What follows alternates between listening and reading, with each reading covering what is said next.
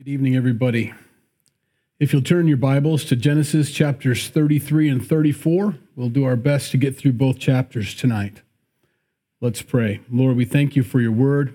We thank you that we're able to come together in different places, but in spirit, we're able to worship you. And that's the only way you can be worshiped, is in spirit and truth.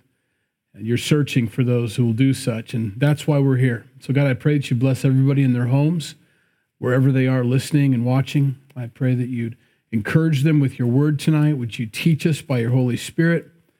I pray that your word would be alive and sharper than any two-edged sword, able to cut between the joint and the marrow, discerning between the soul and the spirit, as we'll talk about that tonight. And I pray that you help us to understand it. These are some tough scriptures, but so important for us. We ask these things in Jesus' name. Amen. Tonight in chapter 33, beginning in verse 1, now Jacob lifted his eyes and looked, and there Esau was coming, and with him were 400 men. So he divided the children among Leah, Rachel, and the two maidservants. And he put the maidservants and their children in front, Leah and her children behind, and Rachel and Joseph last.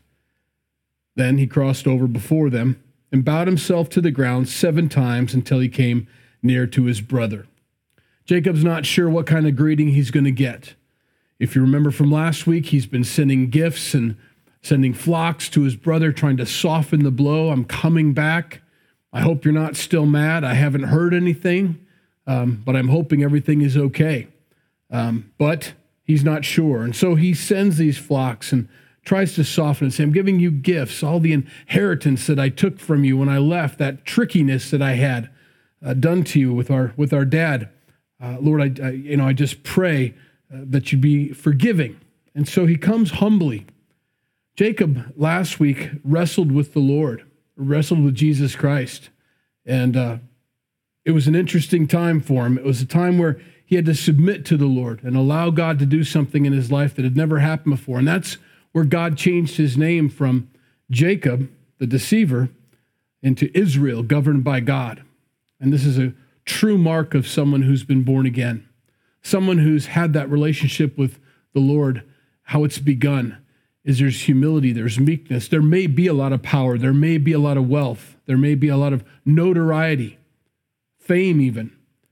But someone who's had an encounter with the living God, who is so much higher than they are, there's an automatic meekness. There's a built-in submission that can be seen by all.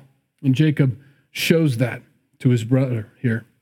So he bows down to him 7 times, showing submission. And his response from his brother is in verse 4, but Esau ran to meet him and embraced him and fell on his neck and kissed him, and they wept. And he lifted his eyes and saw the women and the children and said, who are these with you? So he said, the children whom God has graciously given your servant. Then his maidservants came near, they and their children, and bowed down, and Leah also came near with her children, and they bowed down, and afterward Joseph and Rachel came near, and they bowed down. So they're meeting old Uncle Esau for the first time. Maybe they'd heard a lot of stories about him and weren't sure about him. Big, red, hairy guy with 400 men. I imagine it was an interesting family reunion here.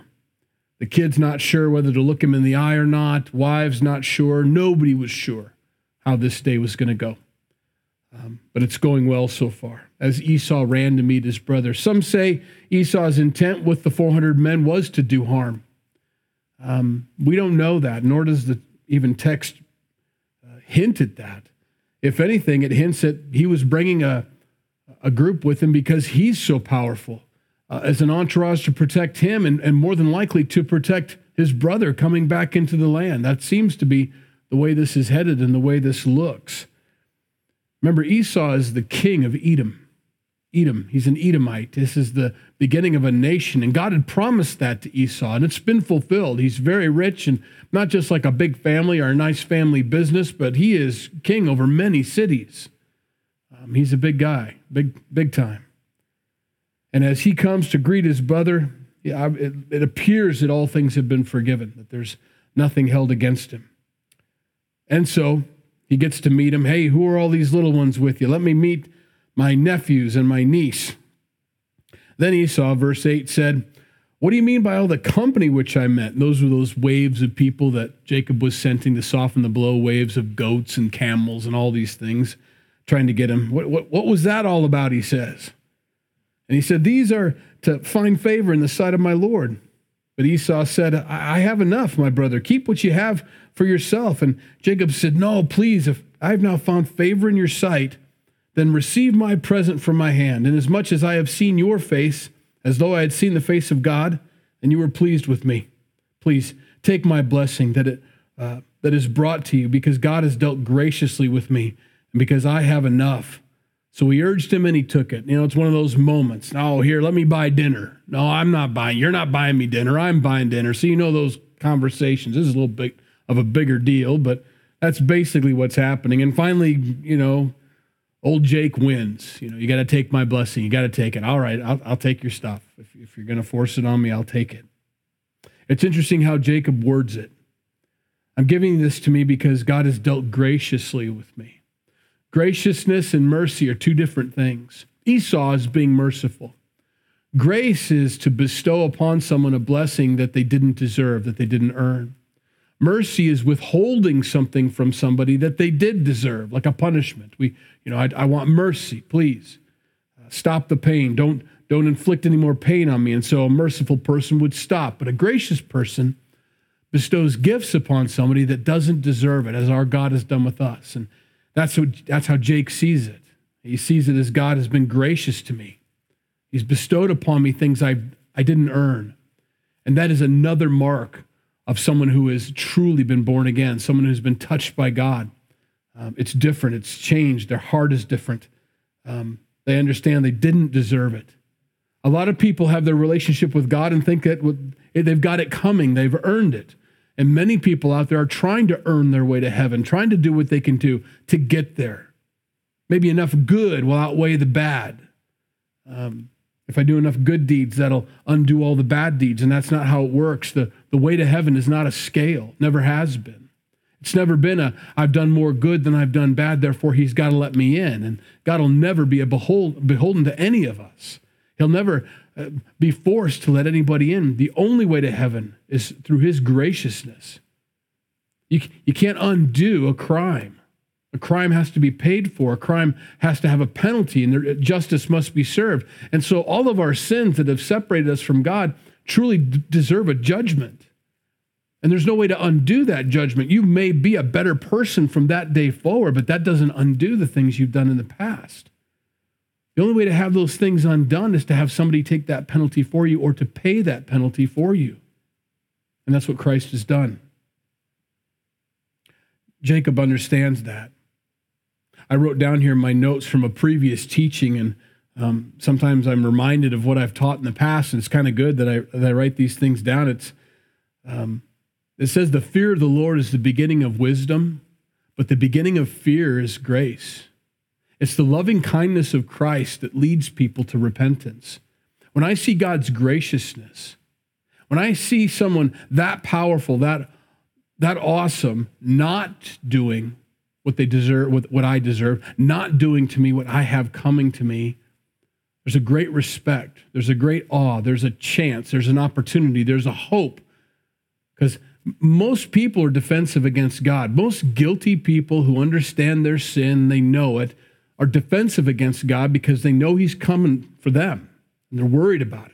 So they're defensive, and that's natural. But when they see a gracious God looking at them, a merciful God, ready to bestow grace and mercy if they'll receive it, it changes everything. And a fear develops, a good fear. Not a fear like we're having right now with this pandemic. That's a worldly fear. That's something that people just, we just get scared of. It's not that kind of fear. It's a healthy respect for a father or a loving respect for a mother. It's that kind of fear. And God's trying to bring that out of all of us by showing his graciousness to us, by showing us his mercy, his power on full display in the universe, but showing that he sent his son to die on the cross for our sins. It shows us his grace and his mercy. And that should develop in us a healthy fear of a father who loves us and is looking to bless us. And so Jacob has experienced that. He's found that. And so he says, please take my stuff. It'd be a blessing to me if you took it. He goes, all right, I'll take it. And then Esau said to him in verse 12, let us take our journey. Let us go, and I will go before you. But Jacob said to him, my Lord knows that the children are weak, and the flocks and herds which are nursing are with me. And if the men should drive them hard one day, all the flock will die. Please, let my Lord go on ahead before his servant. I will lead on slowly at a pace which the livestock that go before me and with the children are able to endure until I come to my Lord in Seir. So Jake's saying, no, don't wait for us. We're just gonna slow you down. You go on ahead. We'll catch up, but we've got to go at a slow pace. I've got kids with me. I've got animals. So he's not fully understanding why Esau's there. He's trying to let him go ahead of us. And honestly, Jacob's being a little deceitful again right here. Seems honest, but he's not being honest. Go on to Seir. And Esau said, now let me leave with you some of the people who are with me. And that's where we get our trigger. That's where we get our clue as to why Esau's there. You need security. Let me leave some of my folks with me at least, so that they could at least protect you and watch out for you. But Jake said, what need is there? Let me find favor in the sight of my Lord. So Esau returned that day on his way to Seir, and Jacob journeyed to Succoth. He built himself a house and made booths for his livestock, and therefore the name of the place is called Succoth. Now it's kind of a short little paragraph there, but something drastic's happened. I'll meet you in Seir. You go on ahead. Let me leave some guys with you. You're going to need some security. Bunch of Hittites around here. No, we'll be okay. Look how big we are. You can see that I don't have need of that. You go on ahead. And Esau's already given in once with all the stuff he gave him. Says, fine, that's fine. As long as you got it, you got it. I'll meet you in Seir. I mean, that's his intent. But Jacob doesn't go to Seir. He stops at Succoth. And he doesn't just plant his tent there. He builds his house there, and he builds barns. He's not going to Seir. He let Esau believe he's going to Seir, but he's not going there. And there's a problem with this, and it's going to develop in chapter 34. God told Jacob that I want you to go back to your land, but also back to your family. Now, he is back in the land. He's crossed over the Jordan, and so he's kind of in that area, but that's a big area. He's supposed to go all the way back to Seir. He's supposed to go to where his brother is, where his dad is. He's supposed to be in that area, but he stops at Succoth. He stops in the middle of Hittite territory, in the midst of some of the most carnal people that eventually, 400 years from now, will be evicted from this land. And he plants himself there. He plants his family there. He takes his business there. He keeps his flocks there. And it's going to cause problems because he doesn't obey God. It's in Genesis 32:9 that Jacob says out of his own mouth, O God of my father Abraham and God of my father Isaac, the Lord who said to me, return to your country and to your family, and I will deal well with you. At that point, Jacob was reminding God, remember, you're going to keep me safe all the way back to my family, all the way back. But he comes up short of being fully obedient to what God called him to do, even though he knows by his own mouth, by his own testimony, what he's supposed to do. That's a danger for all of us. It's a great lesson tonight. All of us have something God's called us to do, and we need to be fully obedient to that. Partial obedience is disobedience. Always has been, always will be. Let me say that again. Partial obedience is disobedience. When we were learning how to raise kids, still are, by the way, but that was one of the lessons we received was when your kids are partially obedient, they're being disobedient. There's a fullness that we need. And that wasn't just because we wanted our way as parents and we wanted to be the adults in the room, but because we were training them to be fully obedient to God later on. Now, maybe they didn't understand that at the time, but still we were trying to develop in them a heart of full obedience, first-time obedience.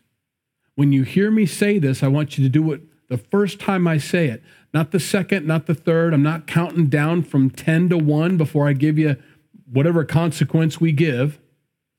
I want you to do that the first time, and I want you to do it because you love us, because you want to be obedient. We had a situation right off the bat. Dad had his ladder up against the house. I know you've heard this story before, but I'm going to tell it again because it's a great example of that first-time obedience. I had my ladder up against the gutter, and I was climbing up and down, getting on top of a low portion of the roof, but it was it was a split level. And so the backside was 3 stories and the front side was 1 story. So if you climbed up this roof, it was just a 10-foot fall. But on the backside, it was more like a 25-foot fall. Well, I left the ladder up, went inside, and when I came back out, my oldest now, my firstborn, JC, was on top of our roof. And he was, gosh, I don't know how old he was, 5, 6 years old. That's when you need first-time obedience. His dad's down there not wanting to get in trouble with mom and tells his son, sit down right now. And he did.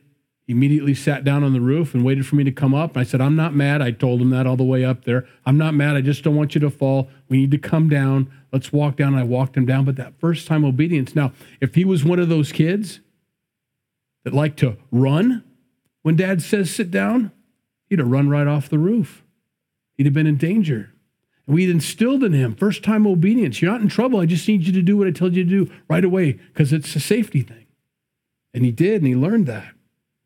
We need to learn that as Christians. God tells us immediately, stop, sit down, don't go forward. We need to listen to him. A lot of us have seen those movies where there's booby traps everywhere and they're taking their steps and someone says, don't move. And they stop and they say, look, there's a tripwire right there. First time obedience. It's a good thing. God is trying to help us navigate through this world. There's pitfalls. There's traps that Satan lays for us all over the place. No, don't go that way. Go this way. No, stop. Backtrack. Go over here. I want you to head over here. We have to be listening to the Holy Spirit, to be led by the Holy Spirit. A Christian can't just run across a field like that. We've got to listen to the leading of the Lord as we walk this walk with him in this life. Jacob knows what he's supposed to do. God was very clear with him. Jacob even said it back to God to make sure, and God knows that he knows, but he's not doing it. This disobedience is going to bring such heartache, such disaster on this family and the people of the land. Here's what happens. Verse 18. Then Jacob came safely to the city of Shechem, which is in the land of Canaan, when he came from Padan Aram. And he pitched his tent before the city, and he bought the parcel of land where he had pitched his tent from the children of Hamor, Shechem's father, for 100 pieces of money. Then he erected an altar there and called it El Elohi Israel. And that's wonderful that he did that, but it's in the wrong spot. He's not where he's supposed to be. So chapter 34 happens because of that. It says now Dinah, and remember, Dinah's the only girl in the bunch. There's 11 boys and 1 girl. Benjamin isn't born yet, and that would make the 12th son, but for now it's just the 11. Now Dinah's the only daughter. Now Dinah, the daughter of Leah, whom she had borne to Jacob, went out to see the daughters of the land. And when Shechem, the son of Hamor, the Hivite prince of the country, saw her, he took her and lay with her and violated her. His soul was strongly attached to Dinah, the daughter of Jacob, and he loved the young woman and spoke kindly to the young woman. So Shechem spoke to his father Hamor, saying, "Get me this young woman as a wife." Now, there's lots of verbiage here that makes it confusing as to what's happening here, and I'm here to tell you, I'm not sure. The Bible says she was violated, and so that's the way I'm going to lean. I'm guessing this was not something she wanted.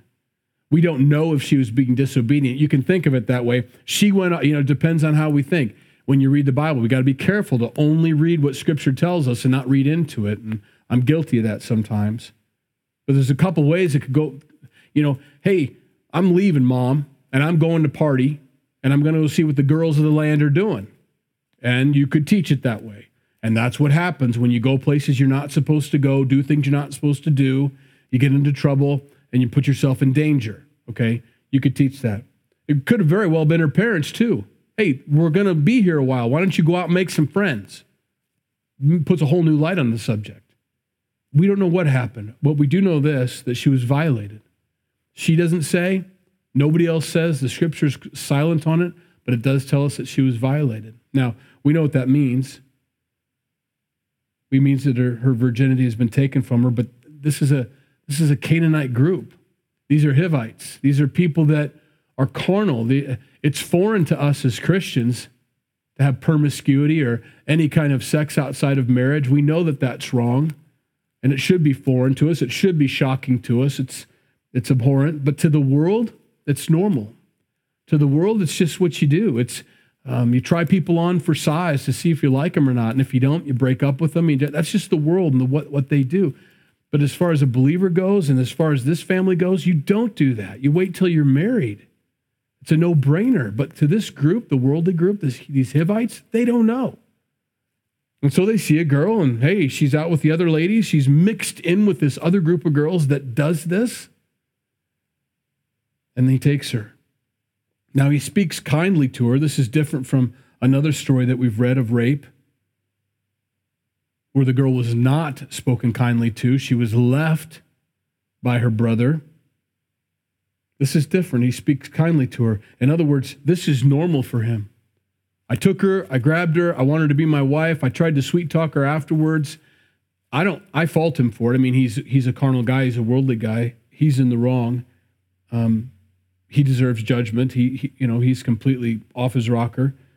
I just don't want anybody to misunderstand me here. But he's acting the way a worldly person acts. This is what they do. This is what his group does. This is what his family does. So much so that he goes up to his dad and says, hey, I found this girl. Get her for me. All right. And Jacob heard that he had defiled Dinah, his daughter. Now his sons were with his livestock in the field, so Jacob held his peace until they came. Then Hamor, the father of Shechem, went out to Jacob to speak with him. And the sons of Jacob came in from the field, and then they heard it. And the men were grieved and very angry because he had done a disgraceful thing in Israel by lying with Jacob's daughter, a thing which ought not to be done. You guys know this is like 400 years before the law is given. There's an understanding in Genesis of what's right and wrong. There's a conscience that's very well alive in people. People that are following the true and living God know what the right thing to do is, and they know what the wrong thing to do is. And they have a choice to make, just like we do. As much as I love the struggle and the trial to keep the 10 Commandments in public parks, they're not necessary. It's all written on our hearts. We know what's right and wrong. We know when we've violated one of God's laws. The Holy Spirit is there to convict us of our sin, of righteousness and judgment. He's always there. And so likewise, in this situation, that's what's happened. They all know this is wrong. This shouldn't have happened. She should be married before she has sex outside of marriage. She should not be doing this, and nor should he. This is his fault. And so they're mad, and they're defending their sister as they should. So they're upset. But Hamor spoke with them, saying, the soul of my son Shechem longs for your daughter. Please give her to him as a wife, and make marriages with us. Give your daughters to us, and take our daughters to yourselves. So you shall dwell with us in the land, and it shall be before you. Dwell and trade in it, and acquire possessions for yourselves in it. There's no reason we can't all get along. Your tents are here. You're living here. I mean, this is a big operation. We know we'd love to intermingle with you. Now, Jacob is to be set apart. Jacob is to be Israel, governed by God. Jacob had to be sent away to go find his wife. Remember? Where did Esau get his wives? That's his brother. Where did Jacob's brother Esau get his wives from? They were Hittites. And they were a grief to his parents. Both Isaac and his wife and Rebekah were just grieved by these women because they were so carnal. It was something that they looked past. There was something about it. Esau was a worldly guy. He was a tough guy. He was a rough guy. He was always out there. He's kind of fleshy, but we liked that about him. Remember his dad? I love your stew. I love your hunting. I love that, and was able to let that go. And when he goes and finds these wives that are just like him, that pleased him physically, maybe even emotionally, but not spiritually, they were grieved by it. They realized what they had done. They'd embraced that. See, sometimes as parents, we can see that, I think what they call it around here is being ornery. I don't know how you guys pronounce it. And we let things go, but ornery can't be disobedience. If we call disobedience to God and disobedience to parents ornery, then we're laughing at it and we're sloughing off sin. We're saying it's no big deal. It's just it is a big deal. If orneriness is sin, if it is disobedience, then we need to treat it as such. It's not okay. Oh, boys will be boys. No, Esau will be Esau. And he found himself a couple of women that he should have never married and are grief to him. And so when they saw that happening with him, they sent Jacob away to go get his wife from his own people that knew the true and living God, people that would worship like they worshiped and understood you don't have sex before marriage, that you don't do that. There's some things you just don't do. We may make a lot of mistakes, but we know what's right and we know what's wrong. You don't marry people that don't. So Jacob had been sent away, and now Dinah has fallen into this situation, and only because, and it's not her fault, Dad didn't go where he was supposed to go. Jacob was supposed to go all the way to Seir. Instead, he plants his tents right here. If this doesn't remind us of Lot pitching his tents towards Sodom, I don't know what does. It's the same thing. Jacob stops in the middle of a carnal place, doesn't want to go all the way back to where the family is for whatever reason. Maybe he wants to carve out his own niche in the land or something, but brings his family into this situation that's going to get ugly, uglier than it already is. Poor Dinah, She should be amongst family, but she's not. Dad's put her in this place where all she has around her are carnal people. As parents, we have to be really careful about that. To putting our kids out in a place that's worldly. I hear that a lot. Well, I'm going to send my kids out as missionaries. They're going to be missionaries out there. Would you send your kid to Africa to be a missionary? Would you send them to Russia? Are they equipped? Are they prepared to stand on their own 2 feet? To be able to proclaim the gospel to a people group that's venomous towards them, that hates them, against an enemy that wants to devour them?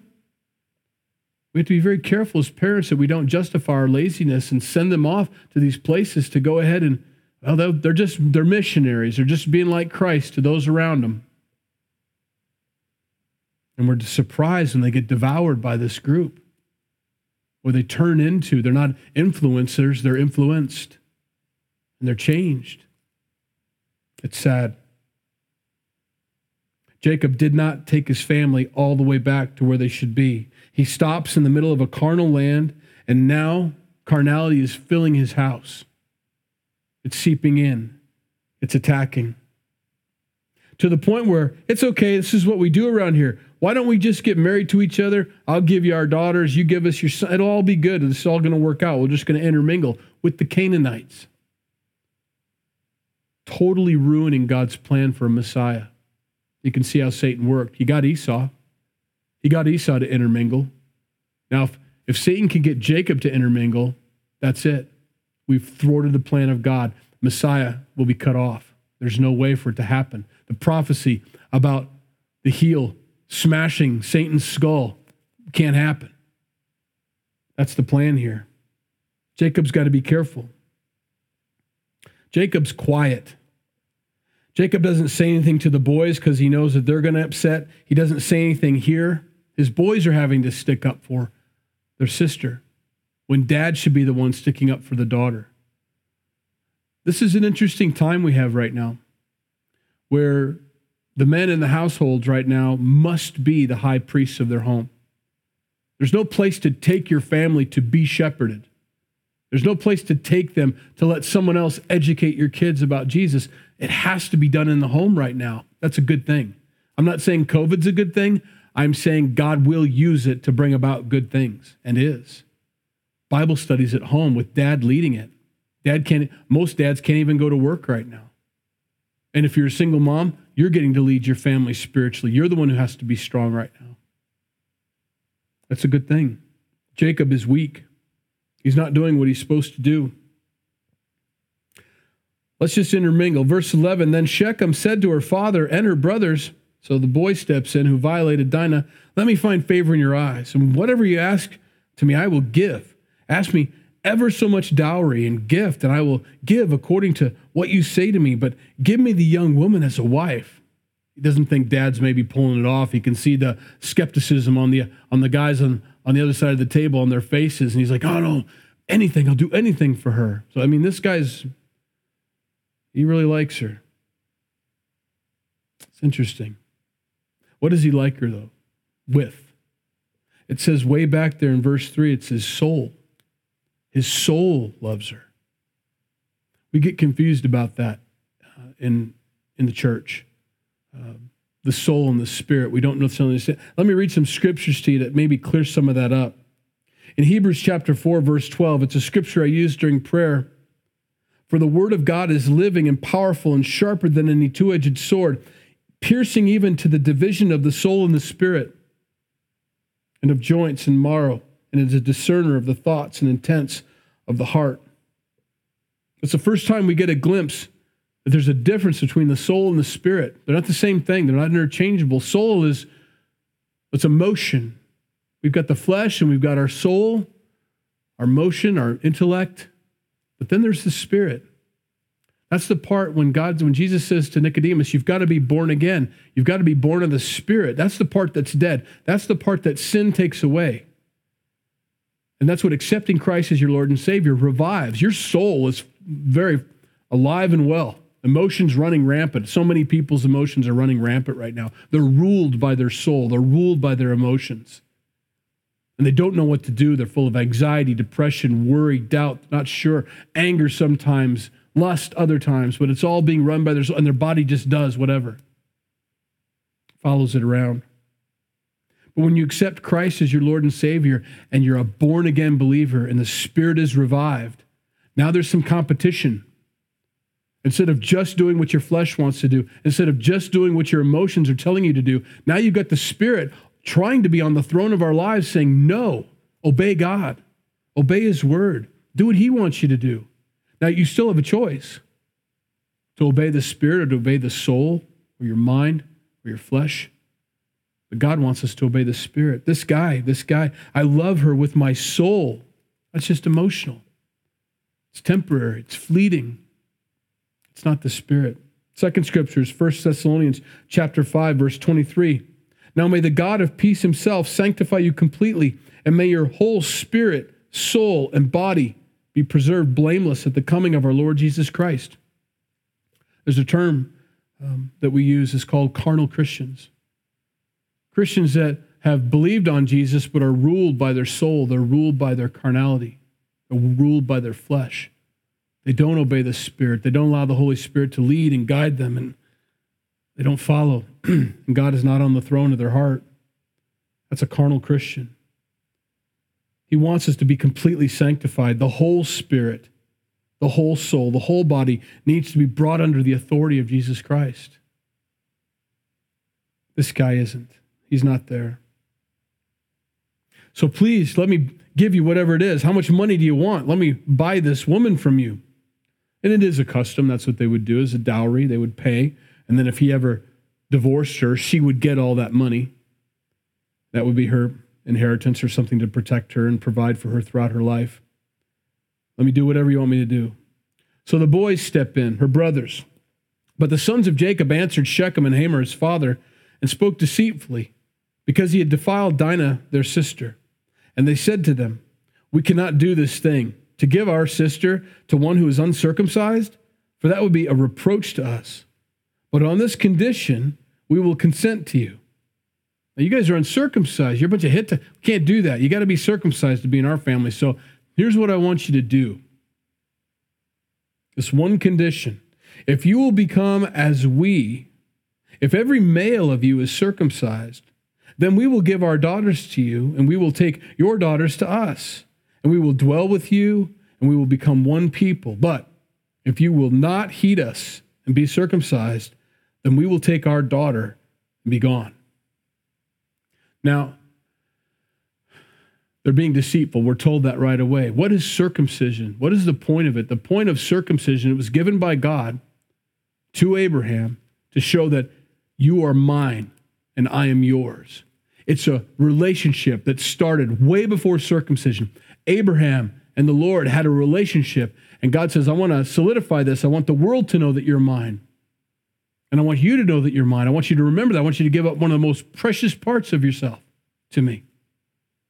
And so circumcision was instituted at that point, but only after the relationship had started. It was to show that.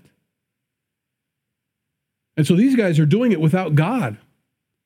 They're changing the circumcision, what it meant, what it represented, and saying, if you just get circumcised, that's all it takes to marry us, without talking about the relationship with God they're supposed to have, without being in touch with the true and living God, without worshiping him, without offering up sacrifices to him. Just get circumcised and you can get in with us. Maybe we don't understand what that means. It'd be like baptizing someone without telling them that they need to know Jesus Christ. You can't do that. Baptism is an outward sign of what's happened to that person. That person has accepted Christ as their Lord and Savior. They've trusted in Jesus for their salvation, and then they get baptized to show that. You can't get baptized without having the relationship with Jesus Christ. That doesn't work. It's not biblical. It's what these boys are doing. Got to have that relationship. So why don't you guys all get circumcised? Otherwise, we're out of here. So, verse 18, and their words pleased Hamor and Shechem, Hamor's son. So the young man did not delay to do the thing, because he delighted in Jacob's daughter. He was more honorable than all the household of his father. Yes, if that's what it takes, that's what I'll do. And Hamor and Shechem, his son, came to the gate of their city and spoke with the men of their city, saying, these men are at peace with us. Therefore, let them dwell in the land and trade in it, for indeed the land is large enough for them.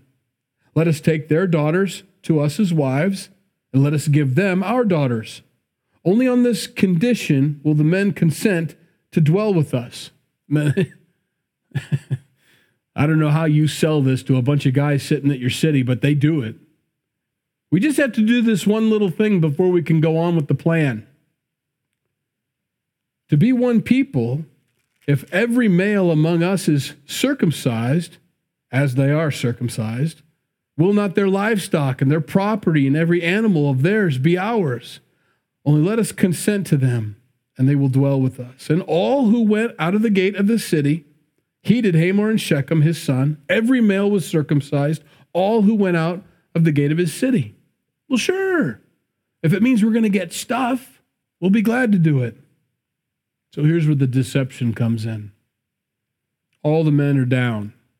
They're going to be down for several days now. They're weak. Now it came to pass on the third day, when they were in pain, that two of the sons of Jacob, Simeon and Levi, Dinah's brothers, each took his sword, and came boldly upon the city, and killed all the males. And they killed Hamor and Shechem, his son, with the edge of the sword, and took Dinah from Shechem's house, and went out. The sons of Jacob came upon the slain and plundered the city, because their sister had been defiled. They took their sheep, their oxen, their donkeys, what was in the city and what was in the field, and all their wealth, all their little ones, their wives, they took captive, and they plundered even all that was in the houses.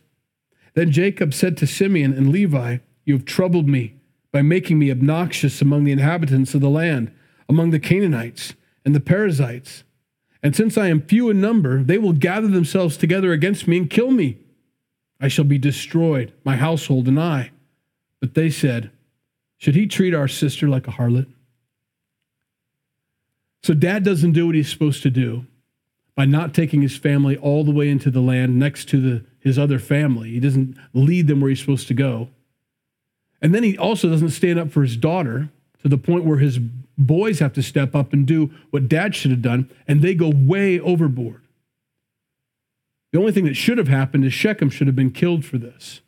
That was his judgment, not the whole town, not the whole people group. Now, God's going to work it out. He always does, but they've done a horrible thing here. They've done something so blasphemous, so terrible. It would be similar to us taking someone out to baptize them until they don't come out of the water again, holding them under until they stop kicking, taking a symbol of God's relationship and completely perverting it and using it to bring about death and destruction, completely misrepresenting God to this group of people. How terrible. Are we where we're supposed to be? Are we completely obedient to God? Are there things in our lives that we're partially obedient to when it comes to God and His will? Are there areas of our life that we haven't surrendered? We know where we're supposed to be. We know what we're supposed to be doing, and yet we're just partially there. That's disobedience.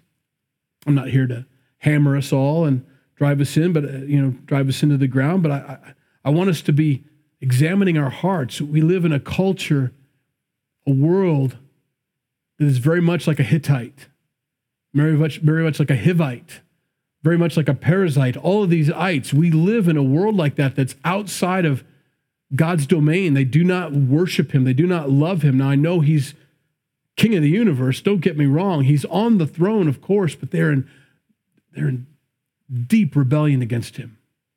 And we're saturated with it all around. Have I become tainted?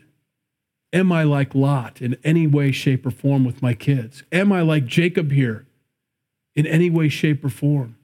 Allowing them little encroachments into the areas of sin that God, I know, has specifically told us we're not to be a part of. It's time for obedience, full obedience, first-time obedience. You don't have to tell me twice, God. I want to be completely obedient to you.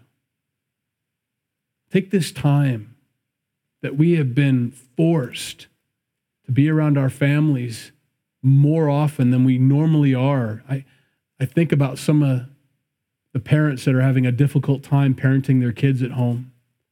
And I have views about that. I have views about everything. But for a lot of them, they're out of practice. They get them up. They give them breakfast. They're sitting by the door for the bus at 7 a.m. or earlier. They're gone all day long. They come back. They're told to do their homework for a couple hours. They're told to eat dinner. They have TV time, and they go to bed. There's very little interaction. There's very little time for conversations, board games, all these things that are normal. God, throughout Israeli history, would give them specific feasts and times where they would spend with their families and take weeks at a time and months at a time so that they would spend time thinking of the Lord, thanking him, having a feast, enjoying themselves, and drawing close to one another and talking about his word and what he's promised them and what he's done in the past for them. I'd encourage you to take this time. There's something in Israeli history about the Babylonian captivity. For several generations, they neglected to give the land a Sabbath, to give it the rest that it needed. And God took it all at once. All those back Sabbaths, all those times where he wasn't talked about, where he wasn't honored, where he wasn't obeyed. He sent them into the Babylonian captivity so that the land could get its rest. Now, I'm not saying that's what this is, but I think we all get a sense that this is surreal. This is bizarre, what we're going through. It's strange. There's a lot of conspiracies out there. Some of them may be right. I don't know. I don't pay attention to that because my king is Jesus. And I'm one of his subjects, and I'm submitted to him and to his authority. And I merely represent him here as an ambassador of his from the kingdom of heaven here on earth. That's what I do. I tell people about the Lord. I'm educating right now about the Bible. It's what God's called me to do. So it doesn't matter to me what the world is planning, what conspiracies are out there, what plans there are. I know what God's plan. God will use this in our lives. Every time Satan tries to do something to the church, it flourishes. When he ignites a fire to try to burn them out or to try to snuff them out, it always backfires on him. He's never learned. He does not have one new trick in his bag. Stomp out those Christians. Put them on fire. Put them in with the lions. Every time he does that, every time he tries to extinguish us, we just grow. Adversity's always been a blessing to the church. Trials and tribulations have always caused us to grow in our faith. I hope you take this time to grow in your faith. Use it for what it's intended to be used for. Don't be caught up in fear and doubt and conspiracies and trying to second guess the governments all around us. They're going to do what they're going to do. What does your king want you to do? As a subject of the Most High God, as a servant of the Most High God, what would God have you do during this time? Let's serve him wholeheartedly. Let's pray. Lord, we thank you for your word. We thank you that your word is alive and sharper than any two-edged sword, able to discern between the intents of our heart and our actions, to be able to cut between the soul and the spirit. To be able to do that is amazing. Only your word can do that. And it's done that for us. It cuts right through all the garbage, all the news, all the information or misinformation. Your word cuts right through it all. We're thankful for that. So thank you for speaking to us tonight by your Spirit. Pray that your word would be planted in our hearts, that it would have deep roots in our lives and bear much fruit. I pray that we grow in grace, that we be like Jacob as he bows down before. Although he's very powerful and rich and has so much that God has given him, he still bows down and serves those around him. Lord, I pray that we would do that. Help us to be a blessing. In Jesus' name we pray. Amen.